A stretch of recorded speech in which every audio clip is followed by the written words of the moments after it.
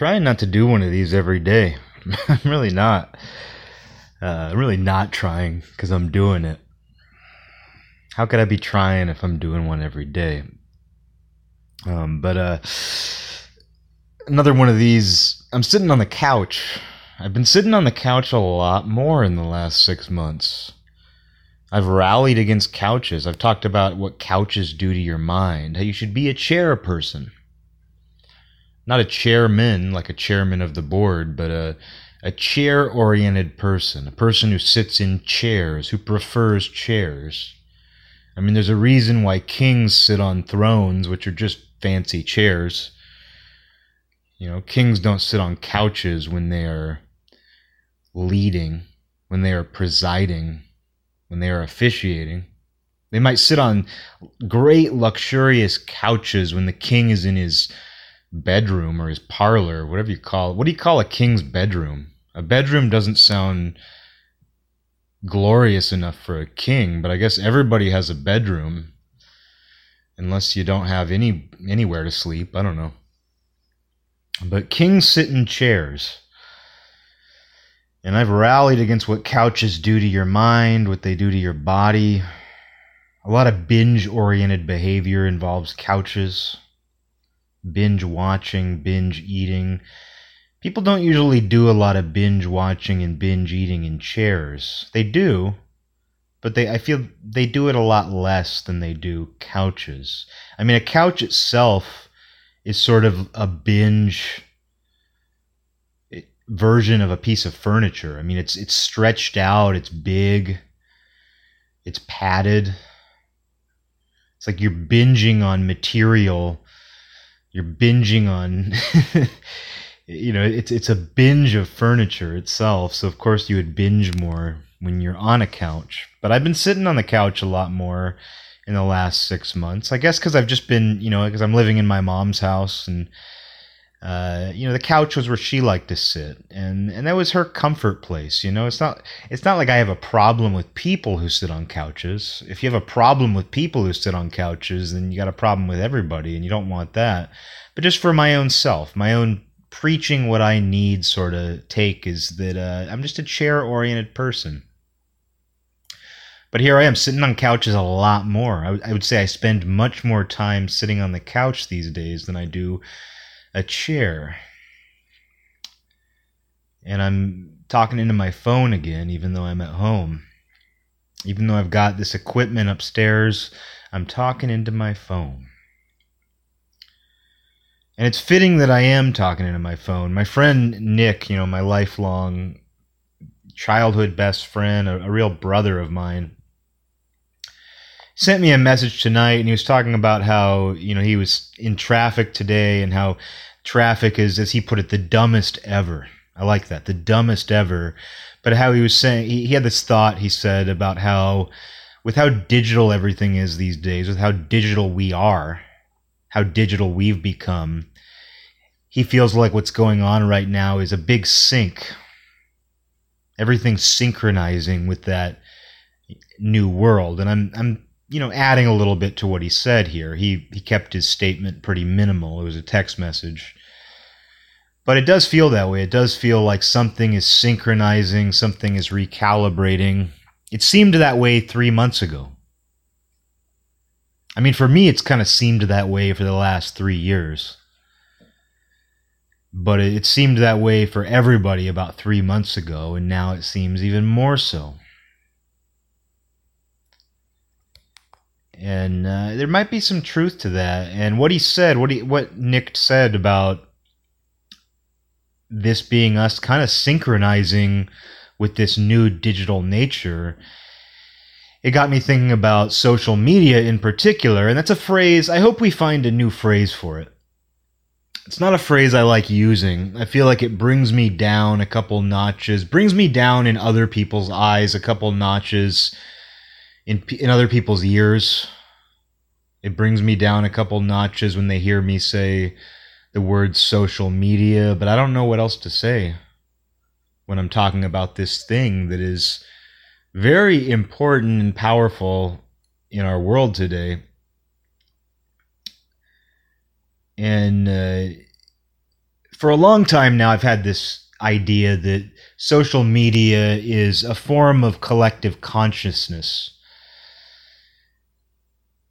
And it's something that we often don't think about when we communicate on it. You think about all the people that you see communicate and you think, oh, wow, you didn't think that through at all. You did not think that through at all. And it has nothing to do with their intention or what they're actually communicating, but you just realize, I mean that in the best way possible. When I say you didn't think that through at all, it's almost like when they post something, that itself is the thought. It comes straight out of them and the thought appears there on this social media platform. So when I say, like, you didn't think about that at all, I know that sounds condescending. And sometimes it is. And a lot of people have that sort of condescending thought. And I'll get into that in a sec. I like that we took second. And it's so common just to say sec. Out of all the words that we shorten, I like that sec is one that we really decided to go with that. We really decided to just go with that diminutive shortened version of second. Just a sec. I like sec. I like sec.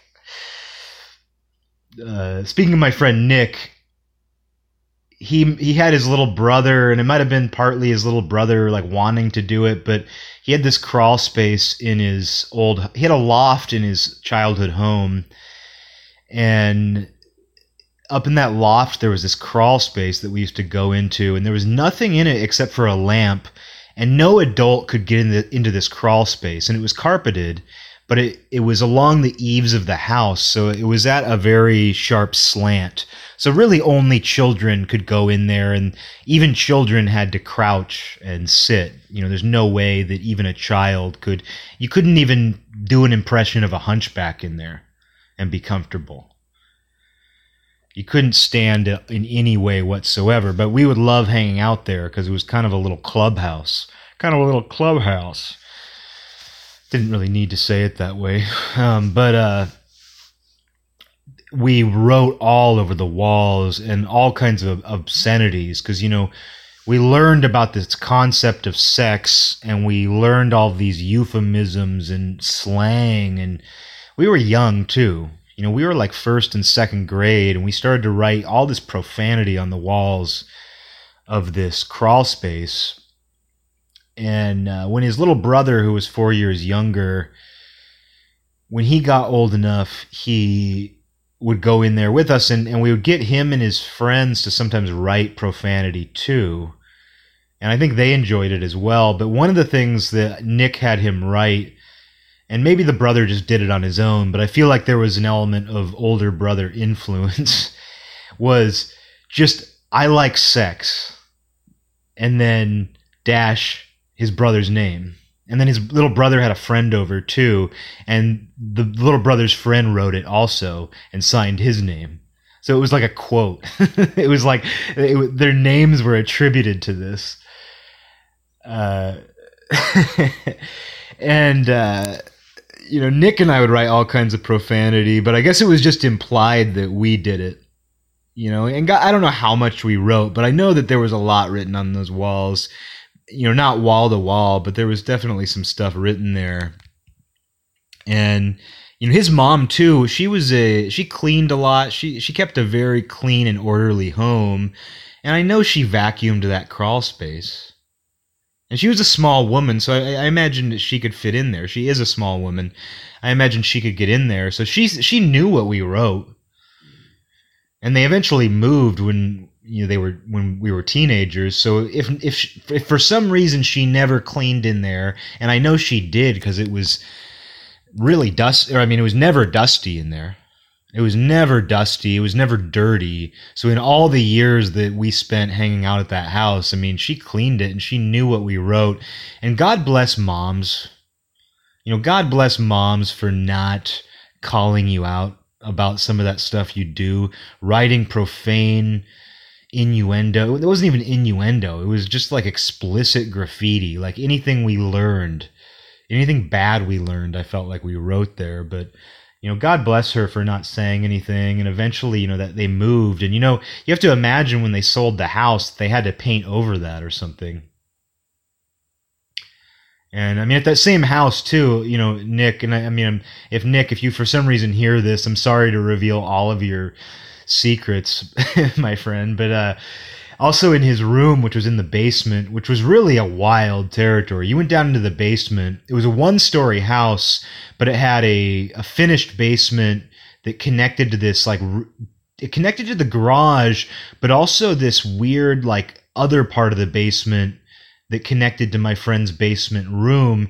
And that other part of the basement it had a concrete floor, and they used it for storage. And it really was, it had a card table or some kind of table. It really was like a bad guy hideout. Those fantastic bad guy hideouts I always talk about. Really fun house. A fun house.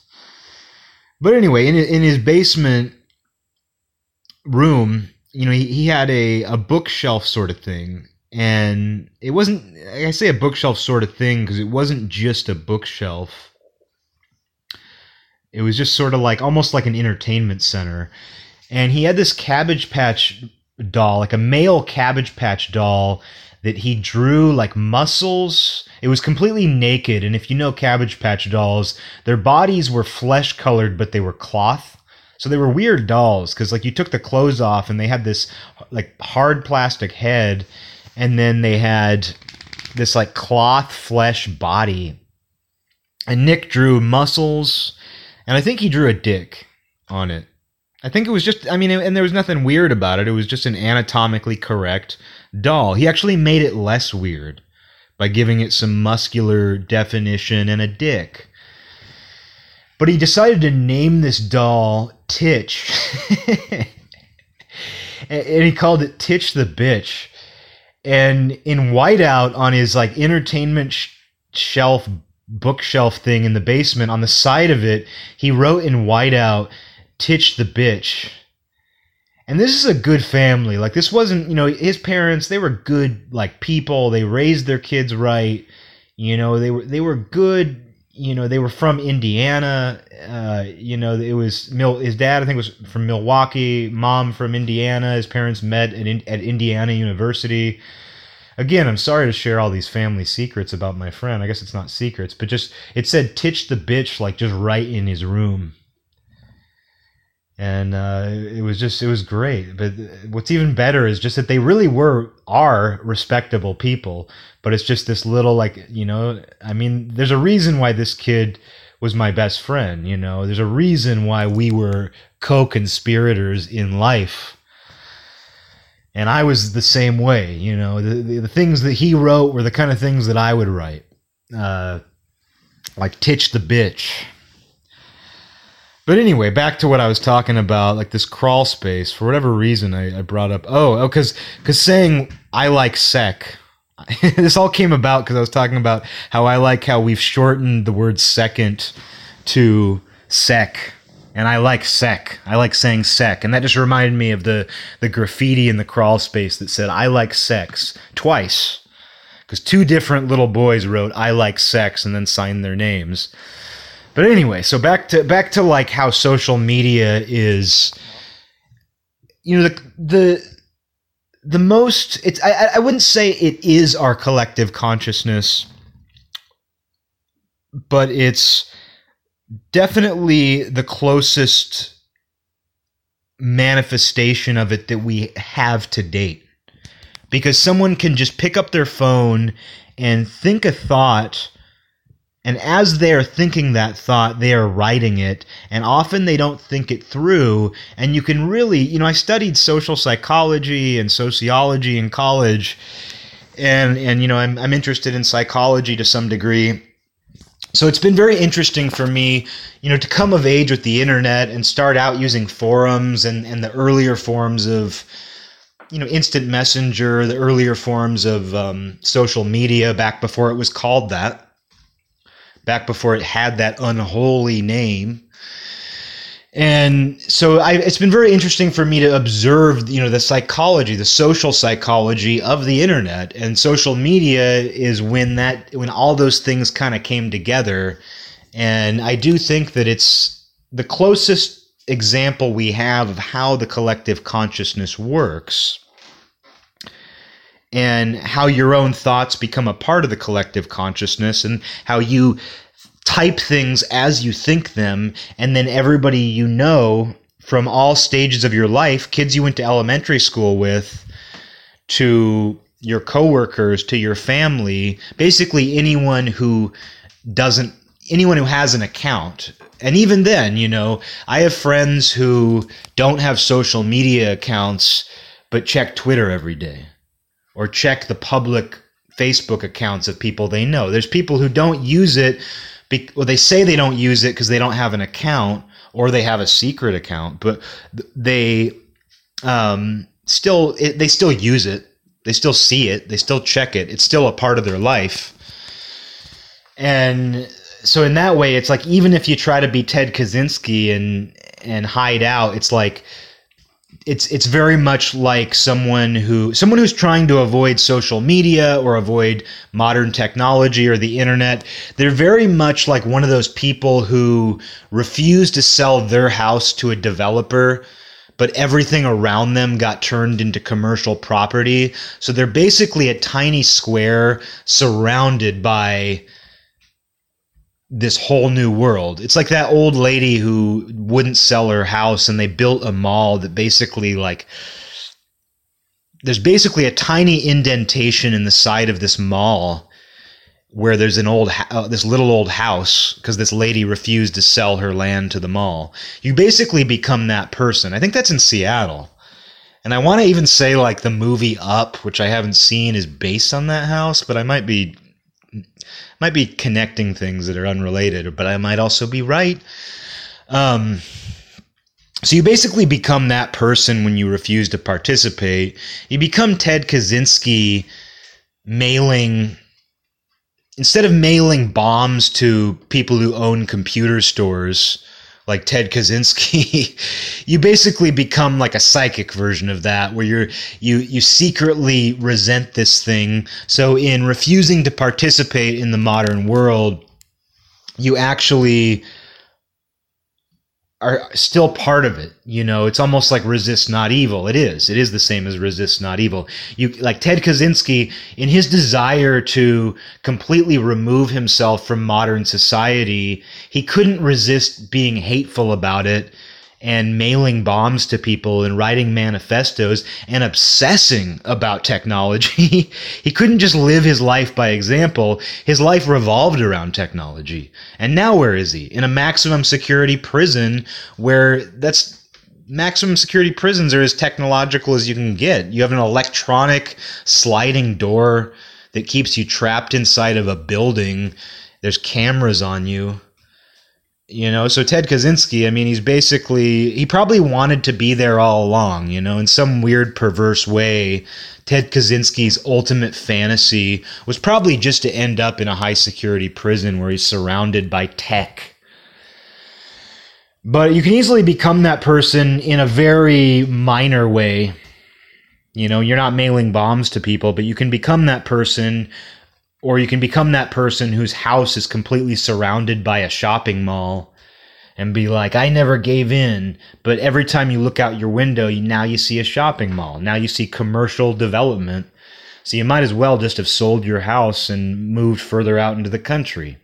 I don't know. I'm not telling anybody what to do. But, with social media, so it's like you just inevitably are affected by it.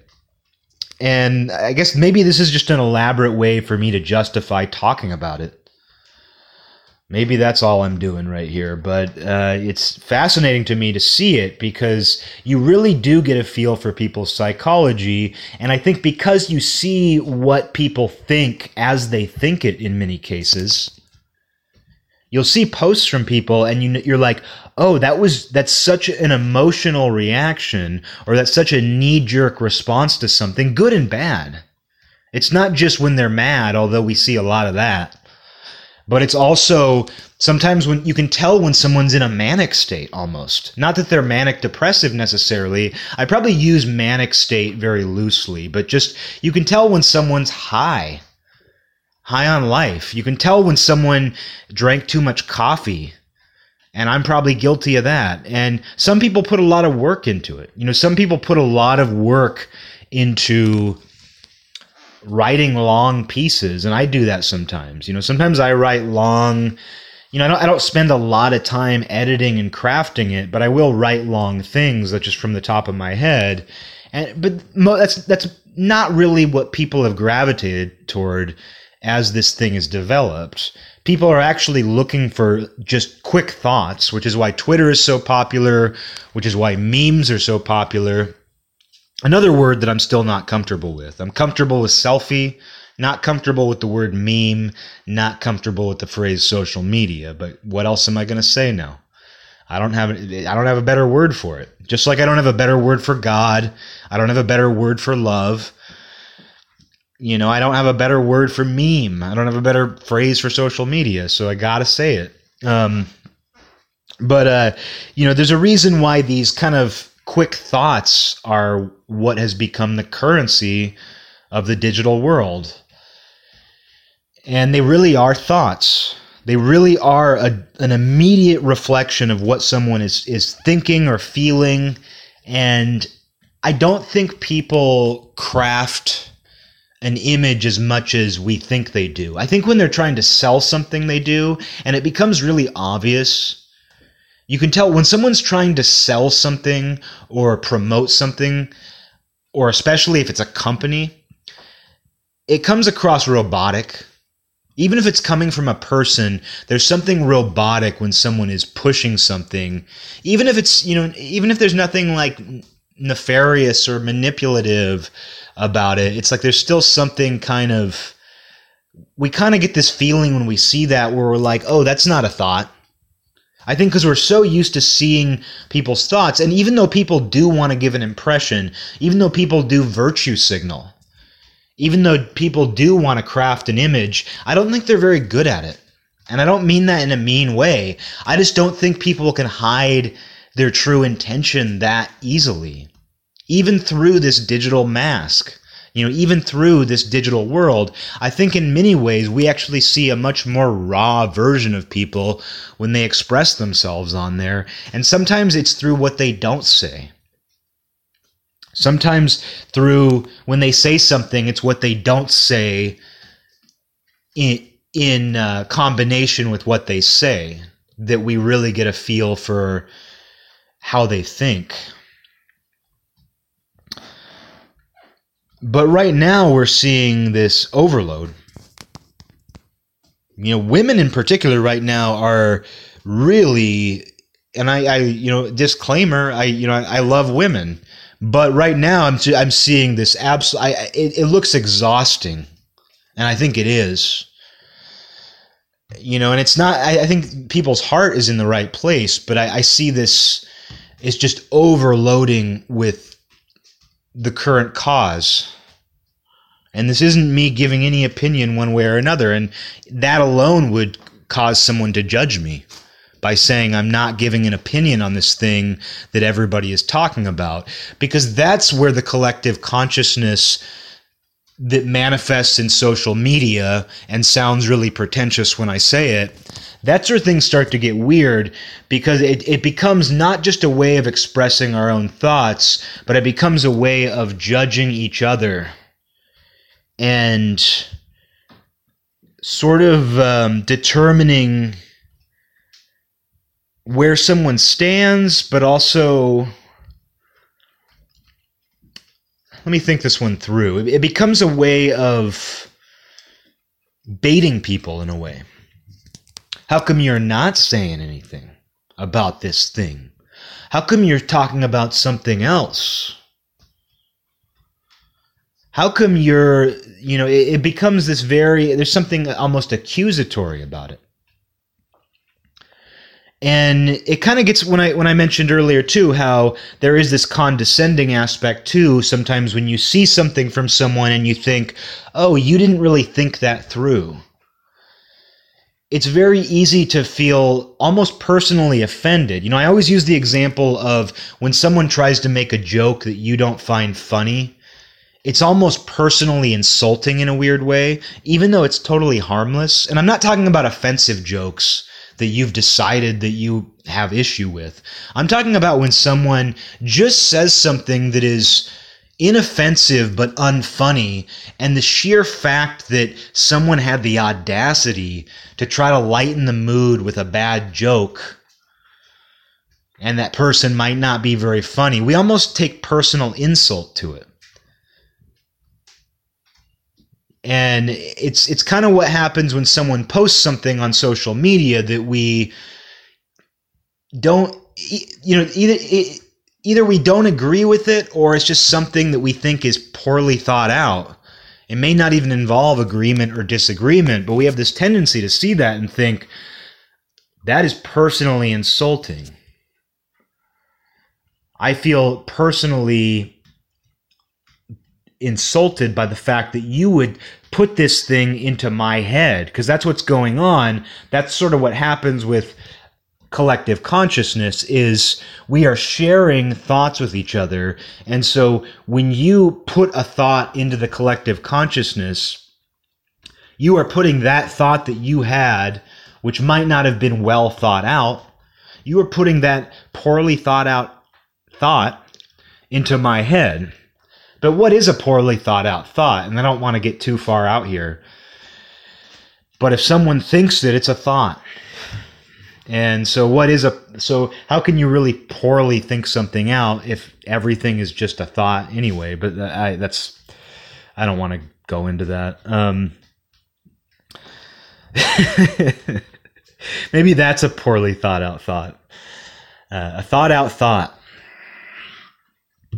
But that idea, I think we feel personally offended because even though we are willingly participating in this never-ending stream of thoughts and expressions and images, and we voluntarily check this thing, even if it's partly because of dependency, and even if it's something like that where it's like I don't even want to check this, but I just keep doing it.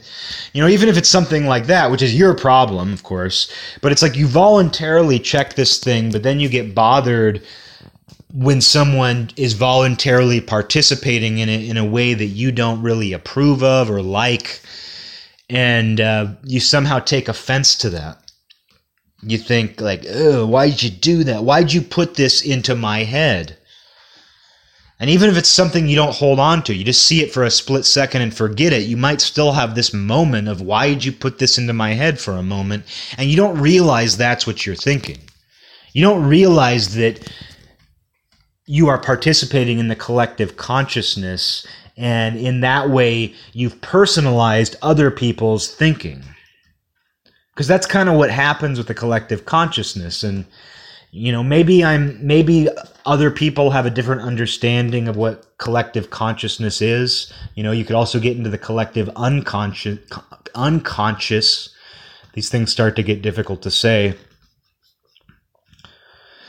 But I say collective consciousness because it's something that you could. It's tangible. The unconscious is what you don't see, and that probably relates to social media and stuff too, but I feel like that's a topic I need to think more about, because anything I could potentially say about that would be a poorly thought out thought.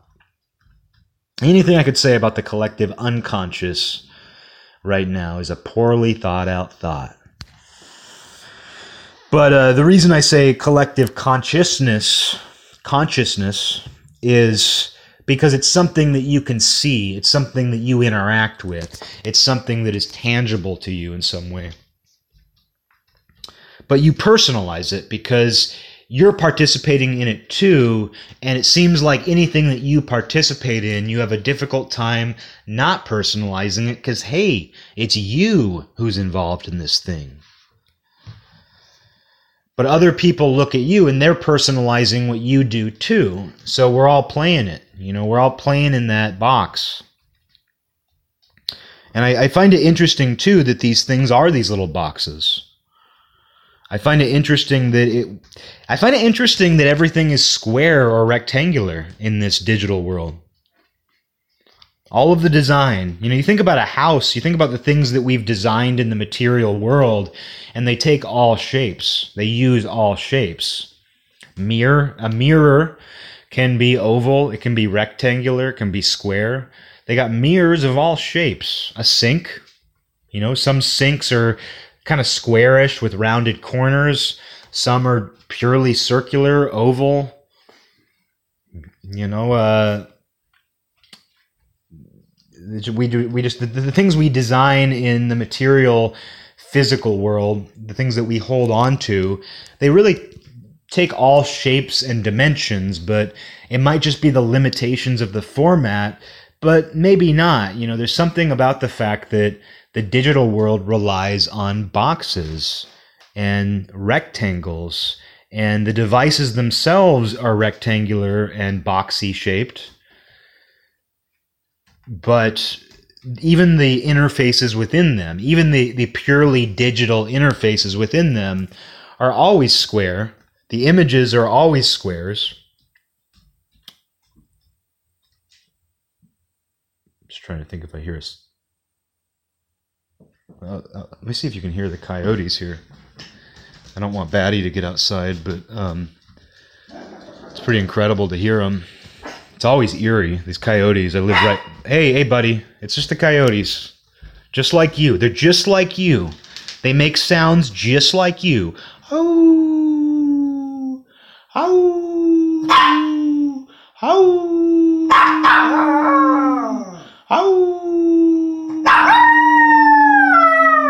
oh.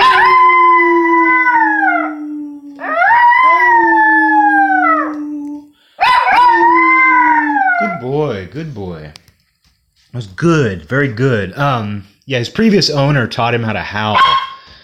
Chihuahuas don't naturally howl like that, but I could hear the coyotes outside, and if the coyotes are howling out there, you know, Batty and I might as well howl too. But yeah, Chihuahuas don't naturally, I don't think they naturally just howl, but Anna taught him how to. If you howl first, he will join in, and you end up with this this man and dog chorus of howls. So you heard it here, folks. I reserve that only for special occasions. So hearing the coyotes, you know, doing this show, I felt like it was a good time for us to get a little howl in. Now he's alert. Good boy. That was a good howl. That was a good one. But anyway, you know, it's funny how, like, with these digital interfaces, how they're not circular. You don't log into Facebook and see a bunch of circles.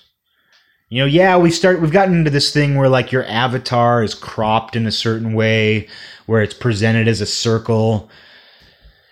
But we don't really even see that as a circle. We see that as sort of like, there's something circular obscuring it around the edges. We still haven't gotten to a point where the digital medium,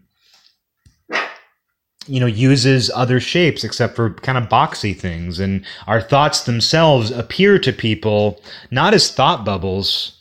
They appear to people as generally square, even if the corners are rounded. Shh, we're done howling. We're done howling, boy.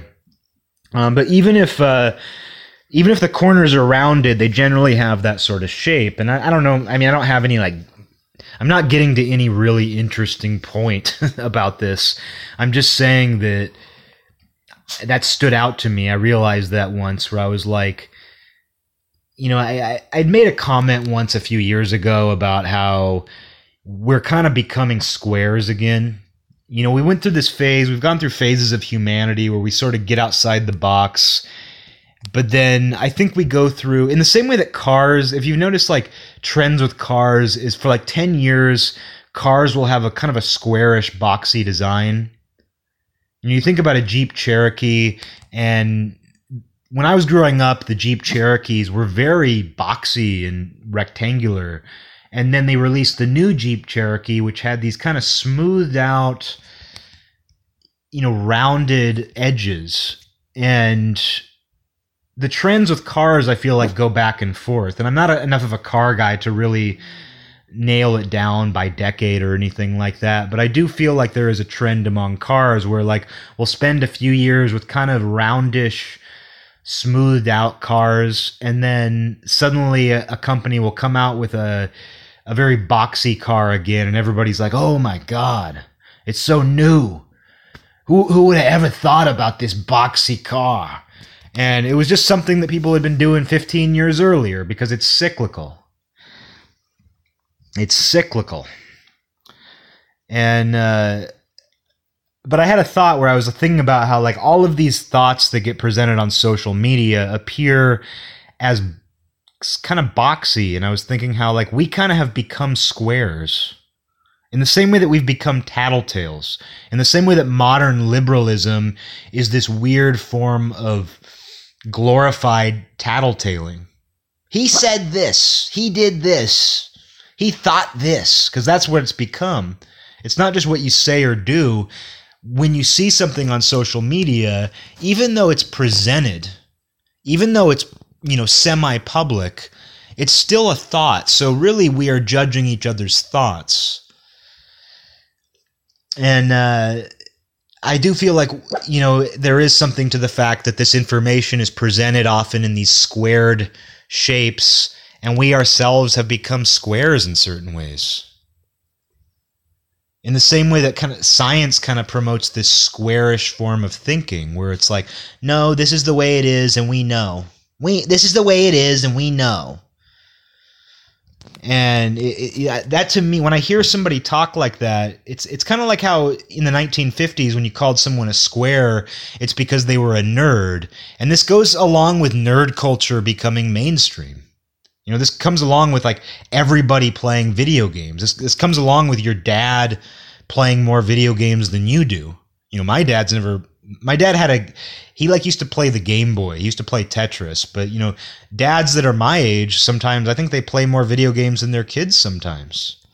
So it kind of goes along with nerd culture becoming mainstream too. And these things that we traditionally considered square, like the nerd who thinks in very rigid scientific terms, is the norm now. And that's okay. It's not like I'm judging that. I mean, I have my own sort of aversion to it, but it's not like I think that's a mortal sin. It's just a way of thinking that I don't gravitate toward, and I don't want that way of thinking to be pushed on me. But I do think that we have become sort of squarish ourselves, and that it's not a coincidence that our thoughts are presented in squarish formats, and that so many of our interests and so much of what we do involves rectangular or square devices looking at our thoughts presented in weird little rectangular and square boxes. It just, I don't know. It's an interesting thing to observe. The shapes of our life.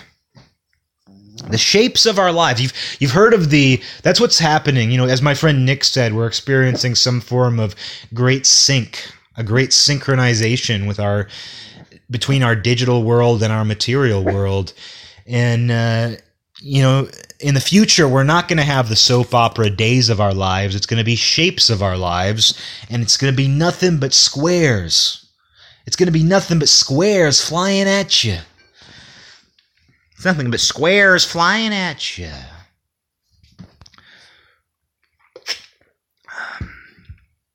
I have I make tea, like every morning now I make this iced tea.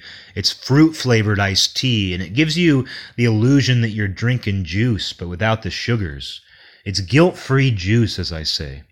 When you make fruity tea, iced tea every day, it's guilt-free juice. But one of the bottles that I put it in, it's got kind of a sippy cup. It's a big bottle, like a water bottle, but it has kind of a sippy cup plastic straw, and when I sip on it, it makes an audible noise, which you probably just heard a second ago, and I'm self-conscious of it for some reason.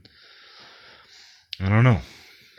Self-conscious of that sippy cup straw noise, that plastic sippy cup straw sound.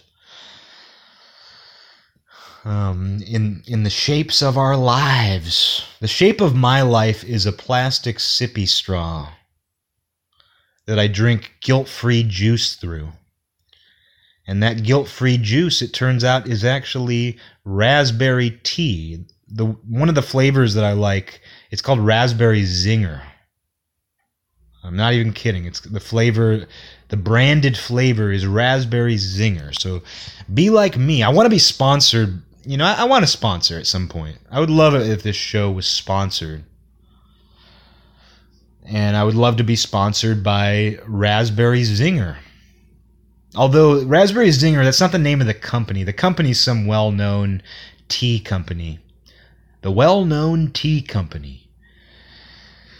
But I would love to be sponsored by that well-known tea company, and specifically, I would love to be sponsored by the Raspberry Zinger flavor. Because I could be honest in my promotion of it.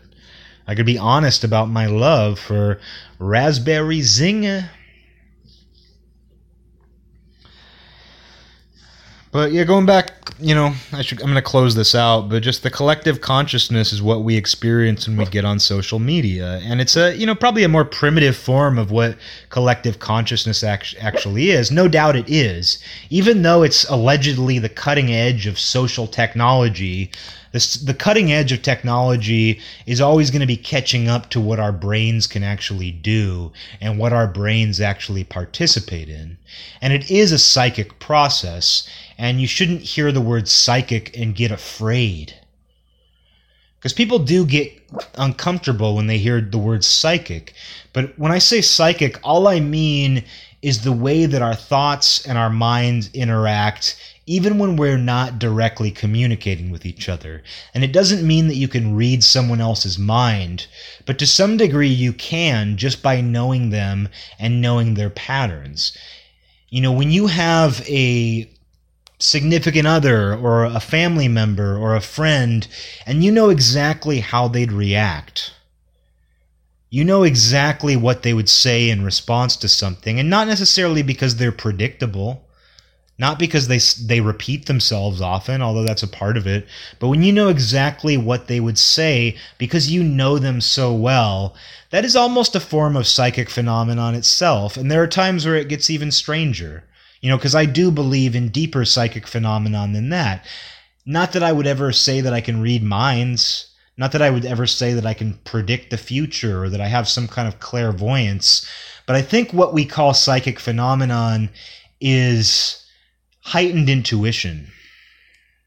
And that's not me trying to explain it. I think that it's a closely related idea if it's not pretty much the same thing.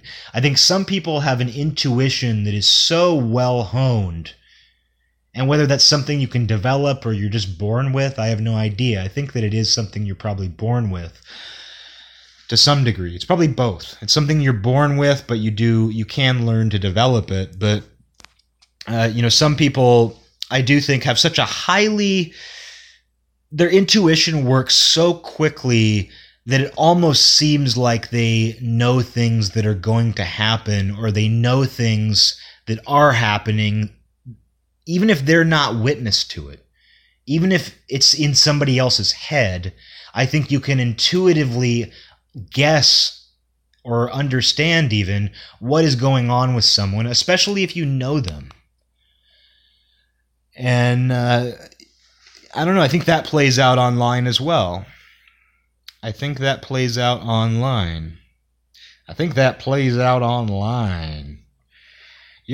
think about psychic phenomenon and how it plays out online? I do. I think about that. I've experienced that. I wouldn't try to sell it. I wouldn't try to put it in a bottle and sell it to you like sand from, like sand from a beach. People do that, right? People sell sand from certain beaches in little bottles. They sell volcanic ash. I wouldn't try to sell that to you like volcanic ash in a bottle. But I would talk about it and think about it. And someone can judge me for that. And they do, and they will. Squares will judge you for that. But I won't judge squares for judging me. At least I'll try not to, even though I call them squares, which seems like an inherently judgmental way of referring to another human being. But they're part of this collective consciousness too, whether you're on the grid, off the grid, whether you're on social media, off social media, whether you're in the same room with somebody or not. You know, you do share some kind of headspace with them. And that's something to think about. Especially right now when that headspace is so overloaded, is so exhausted, is so anxious. But it's also a bunch of great things too. And you can act those out. You can act great things out in the collective consciousness, and maybe those things will get embedded in the collective unconscious. In the same way that when you repeat positive mantras to yourself, or you set goals for yourself, or you just express yourself in a way that feels true and right to you, how that becomes embedded in your own consciousness, and therefore it seeps into your unconscious, and your unconsciousness in turn reinforces your reality. Just like Napoleon Hill talked about, just like a lot of self-help people talk about, just because they're selling you self-help doesn't mean they don't know what they're talking about. And it's something you find in religion, in spirituality. It's something you find in philosophy. You know, all of these people who have discovered this aren't wrong, and many of them aren't trying to sell you anything, and I'm certainly not, but I know this to be true through my own experience. So when you verbalize something or you think something and it's empowering in some way, that does seep into the thoughts that you don't even know you're having. It's like watering your own roots. And those roots might not be what you see, but they're an important part of what blooms. And in that same way, if you can verbalize certain things, if you can express certain aspects of your own consciousness and that seeps into your unconscious, you can do the same thing with the collective consciousness and the collective unconscious. You can express yourself in ways that are true to you in these collective headspaces, and those will seep into the collective unconscious in those same headspaces, and maybe something will bloom from there. The same processes that play out within you are the same things that play out within everybody, within the headspace that we all share. Both the parts of that we are aware of, the consciousness, as well as the unconsciousness that we aren't completely aware of. But if you know that it's there, you know that that is something that you can work with.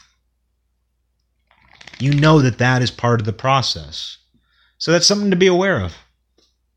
That's something to be aware of. And I feel like if you are aware of that, you're not much of a square. And even if you're expressing yourself in these little square boxes with little square devices, rectangles, whatever shape you want to call them, even if you're expressing yourself that way, you are transcending the shapes of your life.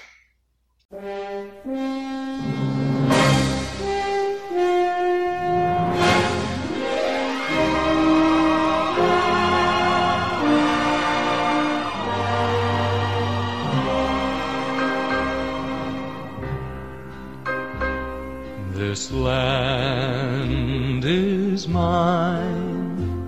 God gave this land to me. This brave, this golden land to me. And when the morning sun reveals her hills and plains, I see a land where children can run free.